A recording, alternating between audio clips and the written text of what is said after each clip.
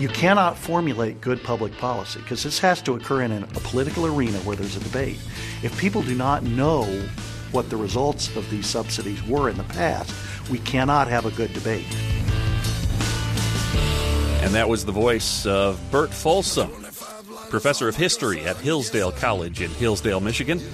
He and his wife and co-author Anita were here at the Acton building not too long ago to participate in the Acton lecture series. Burt delivering a lecture on the topic of their latest book, which shares the title with his lecture, Uncle Sam Can't Count.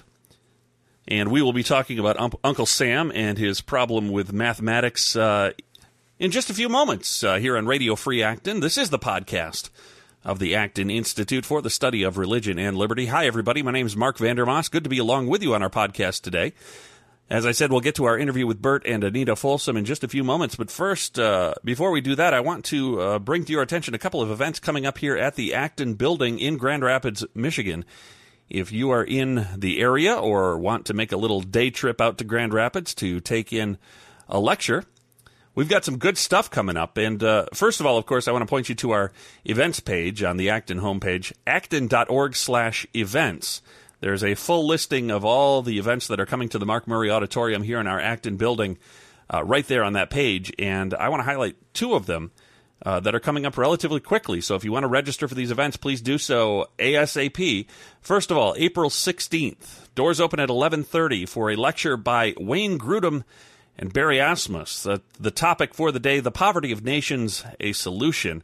The topic shares a title with the book these two recently released, talking about effective solutions to world poverty. Wayne Grudem, if you're unfamiliar with him, he's widely known in the evangelical community. He's research professor of theology and biblical studies at Phoenix Seminary in Phoenix, Arizona, and past president of the Evangelical Theological Society, widely published author, general editor of the ESV Study Bible, and just a resume as long as both of my arms put together. Dr. Barry Asmus is quite an in-demand speaker himself, senior economist with the National Center for Policy Analysis. He's been traveling and speaking to government leaders, business leaders for years in support of free market, low-tax, protected property rights, and free trade policies, and the author of 9 books of his own. But he's going to be here with Dr. Wayne Grudem to talk about their latest book, The Poverty of Nations, a Solution. That's April 16th. Head to acton.org/events to register. And one other event that I really want to highlight coming up, another big name coming to the Acton building, May 6th, doors open at 11:30. The lecture starts at 12.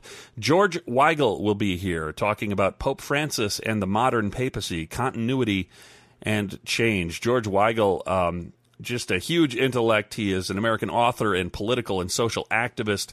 He is currently serving as a distinguished senior fellow at the Ethics and Public Policy Center, and probably best known as the biographer of Pope John Paul II with his magisterial biography, Witness to Hope, which is a fantastic book. And George Weigel will be here to give us some insight into his thoughts on Pope Francis and his papacy and the modern papacy in general. That will be taking place May 6th.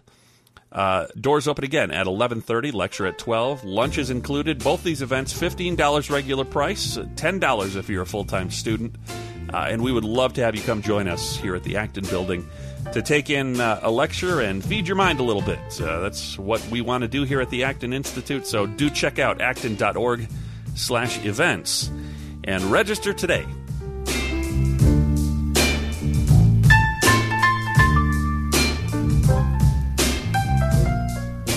Well, I'm joined today in the Acton studios by a couple of guests today.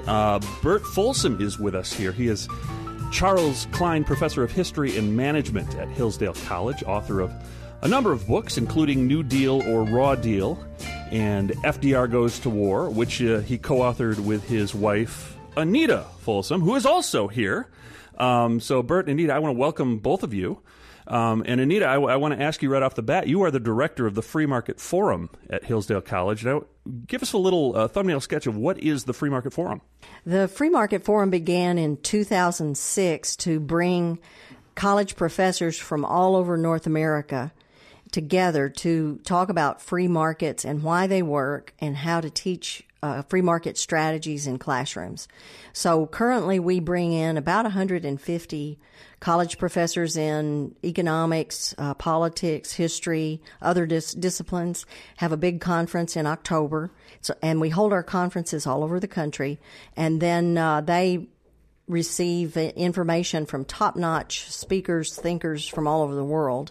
And they go back and teach in their classrooms on their campuses and further promote the idea that free markets are a blessing and really do work. Great organization, and I have to say, I went to the website of the Free Market Forum. The first face that I saw that popped up on the website was Acton's Executive Director, Chris Maurin, and I was like, oh, well, I can't escape Chris. He's everywhere. But Chris is Acton has had a role in the Free Market Forum a little bit, hasn't he? Yes.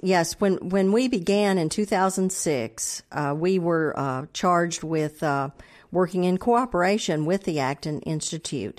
And so Chris has been on our advisory board from the first, and we work with them. And this year, the Acton Institute is handling a mini grant program that coordinates also with the Free Market Forum. So we have a long working history together. That is wonderful. Well, I want to turn to both of you now, and I want to address really the elephant in the room here, because you're here today, and Burt, you're here to deliver a lecture as part of the Acton Lecture Series this year. And your lecture it bears the title of the book that you co-wrote with your wife, Anita, and the title is Uncle Sam Can't Count. Now, this is really, I think, any fair-minded person can understand this is a dreadful slander against our public servants. Are you implying that our fine civic-minded public servants in Washington, D.C. do not have the ability to do basic math? Is that the implication here? Well, there are about 18 trillion reasons that one can find that the math has not worked very well, given what our national debt is.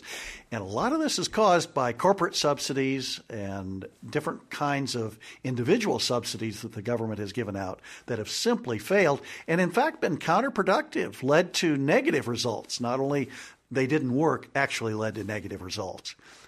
Amazing. So you're saying that government intervention into markets sometimes actually has unintended consequences? Is that even possible? Well, yes, unless the consequences intended were to disrupt the American economy, I would call them unintended consequences. Well, one never knows, I suppose, with the crop of politicians that we have now. Obviously, you've written a book, and this entails, I'm sure, a lot of research about the various interventions the government has made over the years. Now, why don't you? I can think of the prime example during the past, the current administration, let's say, would probably be something like Solyndra, correct? Correct. Where the government, through the Department of Energy, makes an investment in a company that's going to manufacture solar cells, and obviously it's going to change the way that we produce and consume energy, and it's going to benefit the world. And what happens? Well, it fails. It's $530 million total failure that the solar cells cannot be sold at a competitive price. It's an inefficient form of energy. Solar energy, ethanol are being promoted today, and we have a chapter where we talk about this and Solyndra. And what we find is that Henry Ford, back over 100 years ago, put ethanol, had his gas tanks that could include ethanol or gasoline. And what he found, he loved the idea of ethanol. He wished it could have been competitive. Ford loved the idea that farm products could be used for things other than eating. Ford even owned a soybean suit. I mean, that's somebody dedicated to trying to find other uses of farm products. I had not heard that one before. He was pretty eccentric. Yeah, he wouldn't eat chickens because he told people chickens ate bugs. And so Ford's very eccentric, loves agriculture, and he wanted ethanol to work. He could never make it competitive. Gasoline was always cheaper because the processing cost, you grow the food, you process it, and that uses fuel, and that's so much more expensive than the gasoline. And so Ford would have been happy to have had it work, and even today we would be happy to have it work if it were competitive. It's not. It has to be subsidized. Even with the subsidies, it's a failure. Solyndra is a classic example. What are some of the you talk about ethanol? That's a topic that's been in the news recently with the start of the 2016 presidential campaign, and the candidates, of course, making their pilgrimage to Iowa, where corn is king. And one of the reasons that, or one of the ways that farmers in Iowa make money off of corn is through the ethanol subsidies that Washington provides, and the requirement that a certain percentage of gasoline be comprised of ethanol. Right. And so, of course, the news recently in the Republican end of the sphere was that Scott Walker sort of flip-flopped and he bowed down to King Corn, and said, oh, of course, I'm going to maintain these subsidies because that's what we have to do to get elected with the way that our system works out. What happens, though, when there are other unintended consequences when you take a food product and you turn it into fuel? So what's happened to corn prices for food as a result of the government mandating that ethanol be used in gasoline and all of these subsidies to farmers to produce ethanol? Well, a few years ago, when all of the ethanol subsidies really went sky high and some of the corn farmers were doing very, very well, we had bumper crops, but too much was going into ethanol. The price of feed corn went way up. If you remember in 2009, 2010, the price of chicken skyrocketed. So if you were unlike Henry Ford and you liked chicken, it made it very difficult for chicken restaurants, and there are many of those, KFC, Popeyes, others, to make a profit. And the other thing that happened was the price of corn-fed beef went sky high. So when you have one segment of the economy subsidized by the federal government, that is a big problem. And what it does is it skews the economy and affects many other segments unfairly. How long has the federal government been sticking its hands into the economy, doing this sort of thing? I mean, I think most people have the idea this is sort of a modern phenomenon. This is not something that we did when, the founding fathers, the pure and wonderful founding fathers, would never have considered or contemplated an action like this. Well, we like the founding fathers very much, but even they were involved to some extent in corporate subsidies. That's one of the sad things. George Washington was responsible for giving subsidies to the fur trade. We had a government-operated fur company. And as you might imagine, they became very stale. They insisted, because Indians are heavily involved, the Native Americans, in the fur trade. They trap the beaver and then bring the pelts to the forts and all of this. And the government-operated fur company was very inefficient. John Jacob Astor came along and became the first American to be worth $10 million. Here's a guy who came over here, a German immigrant. His father was a butcher. He comes over and he gets involved in the fur trade, and he makes it quite profitable. And so now we have the government competing against a private fur company, which is far more competitive. And the government fur company, in response, tries to impose costs on Astor. You have to have licenses to trade with the Indians. You can't sell them certain products. The trade has to be restricted. All of this. Finally, in 1822, in May 6th, 1822, Congress voted to end the fur subsidy. Isn't that exciting? We voted to end a subsidy. It actually happened, you're saying. This is not just a dream. Right. Well, some people celebrate Cinco de Mayo. I think we should celebrate Seis de Mayo, Anita and I think, because Seis de Mayo was the voting down of the first government subsidy in the United States. I'll see if we can slide a sheet cake into the budget here at Acton and just have a little, maybe just a little wine and cake soiree to celebrate. How much does the government waste on these sorts of subsidies every year? Oh. Yes. Well, let me put it this way. Since in the last 50 years, the two biggest sources of waste and responsibility for growing the national debt are with the failures in the welfare entitlements and welfare program and corporate subsidies.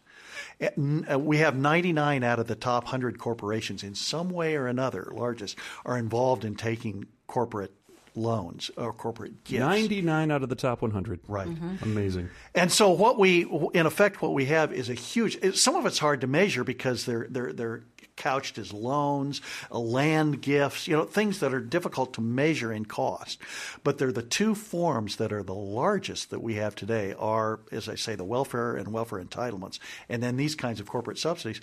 It started back at George Washington. It flows through. We had steamship subsidies, railroad subsidies for transcontinentals, and Anita and I talk about this in the book. Even an airplane. Most people don't know that we had a subsidy for the first airplane. Well, I would assume that the Export-Import Bank falls into this as well, because you're talking about airplane subsidies. I'm a huge fan of commercial aviation and jets, but I also recognize that Boeing isn't exactly a standalone operation. Boeing receives over half of the subsidies that are given out in the Export-Import Bank, and certainly that is there, and we talk about that. I'm thinking even of the first airplane. We had a subsidy, not to the Wright brothers, but to Samuel Langley for the first airplane. We thought we can pick winners and losers. We had to beat the British and the Germans to be the first with an airplane because of the implications for military. And we gave that subsidy to Samuel Langley. He looked like he might be the best. Well, and not everyone wanted to give subsidies, but there were politicians who said it's always that we have to be first with some sort of flying machine. So they came up with a subsidy for Samuel Langley at the Smithsonian Institute. And all of that sounds very good and proper, right? But what happened? The same as happens every time. There was huge waste. Langley's ideas were not very good. He was a scientific expert and renowned in various fields, and he was the head of the Smithsonian. But he went at this with a really first-class, spend a lot of money attitude. And his scientific principles that he followed in trying to invent a flying machine really weren't good. He built a catapult along the Potomac River, and he thought once he got his flying gadget going fast enough, it would just keep going for a while. And so he in 1903, very significant year, he launches his first attempt after many years of trying to build one and wasting money, and back then tens of thousands of dollars. So he launches his pilot in this gadget over the Potomac, and it goes out and goes straight down. And the pilot had to be fished out of the water before he drowned. Then he tried again, and the same result. And one of the newspapers of the time said, well, maybe Langley should work on inventing a good submarine, because his devices kept going underwater. And at the same time, instead, in the 1890s, two brothers out in Ohio, Dayton, Ohio, who were not married. They had stayed at home with their father, but they were very brilliant men. Particularly Wilbur Wright was very brilliant. Wilbur and Orville Wright. They became interested in flying, but they wrote all of the experts of the day and asked questions, and they read scientific magazines, and they were encouraged to build gliders first. So they began going to Kitty Hawk, North Carolina. Now, it makes people in Ohio angry that North Carolina takes credit for the first in flight, but that's where they went. And they went to Kitty Hawk because Kitty Hawk in December and January had steady winds being on the ocean, and it was extremely private. The Wright brothers were concerned that someone would steal their ideas and beat their patents. And so they go to Kitty Hawk, and with $2,000 of their own money and tinkering for 4 or 5 years, they have the first flight in December 1903, only 9 days after Langley hit the Potomac. Just imagine what they could have done with a fat government subsidy, though. And even when they were offered that later, or when it was talked about, Wilbur and Orville said, well, we never even considered accepting any government money. It was something we wanted to do. And see, that's what would work, in our view, with ethanol. Why not let private citizens do it and private money? Someone out there has the idea that would make, I believe, ethanol or some of these solar ideas much more marketable, but keep the government out of it because it will only be wasted money. Well, with all that said, we're in a pretty deep hole right now financially as a nation. A lot of this has to do with our corporate welfare, in addition to other expenditures that the federal government obviously undertakes all the time, many of them wasteful. is there a way out of this circumstance? How do we start backing away from this subsidy culture that we've developed? What you have to get is a climate that recognizes that it doesn't work. And that's important because, see, a lot of this information is not available. I found most people have no idea that there ever was a subsidy for airplanes. You cannot formulate good public policy because this has to occur in a political arena where there's a debate. If people do not know what the results of these subsidies were in the past, we cannot have a good debate. So getting good information out there is part of the answer. The second part of the answer, I would say, is to simply have more of a loving of the Constitution and an obedience to the Constitution, because corporate subsidies do not fit into Article 1, Section 8 of the Constitution when you look at the powers of Congress and what the proper role of government is. And that's one of the main reasons we wrote Uncle Sam Can't Count. We felt that there was a glaring need for people to learn more about the problems with all these subsidies. As much as I like George Washington, even going back to the days of George Washington, when he didn't understand the problem of government subsidies. Nobody's perfect, we find, as we go back in history. The book is Uncle Sam Can't Count, written by Burt and Anita Folsom, both affiliated with Hillsdale College, and it's great to have you here today at the Acton Institute. We're looking forward to your Acton Lecture Series lecture. And, Burt, when we get that, we're going to get that posted online so everybody can see the full argument that you're making here. But, again, Uncle Sam Can't Count. It's going to be available at Amazon, all your reputable online booksellers, even some reputable offline booksellers, I'm assuming. And to both of you, thank you so much for coming in today and talking with us here on Radio Free Acton. Thank you. Thank you, Mark.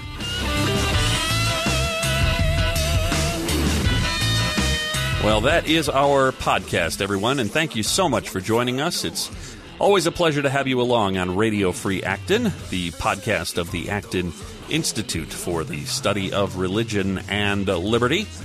I want to thank once again Burt and Anita Folsom for taking time out of a very busy schedule to sit down with me here at the Acton Studios and to chat about their most recent book that they've released together. Again, the title is Uncle Sam Can't Count. And if you want to pick up a copy of that book, you can find it at Amazon.com or other online booksellers. You could probably find it at your local bookstore, too, if you've got a good local bookstore. But again, thanks to Burt and Anita Folsom for taking the time today. And thanks to you as well for listening. If you know of anybody else who might be interested in Acton's podcast or the Acton Power Blog, send them the link, blog.acton.org.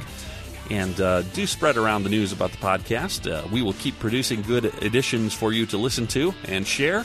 And we hope you will be back once again, for the next edition of Radio Free Acton right here on Acton.org. Good day, everybody, and we will see you next time on Radio Free Acton.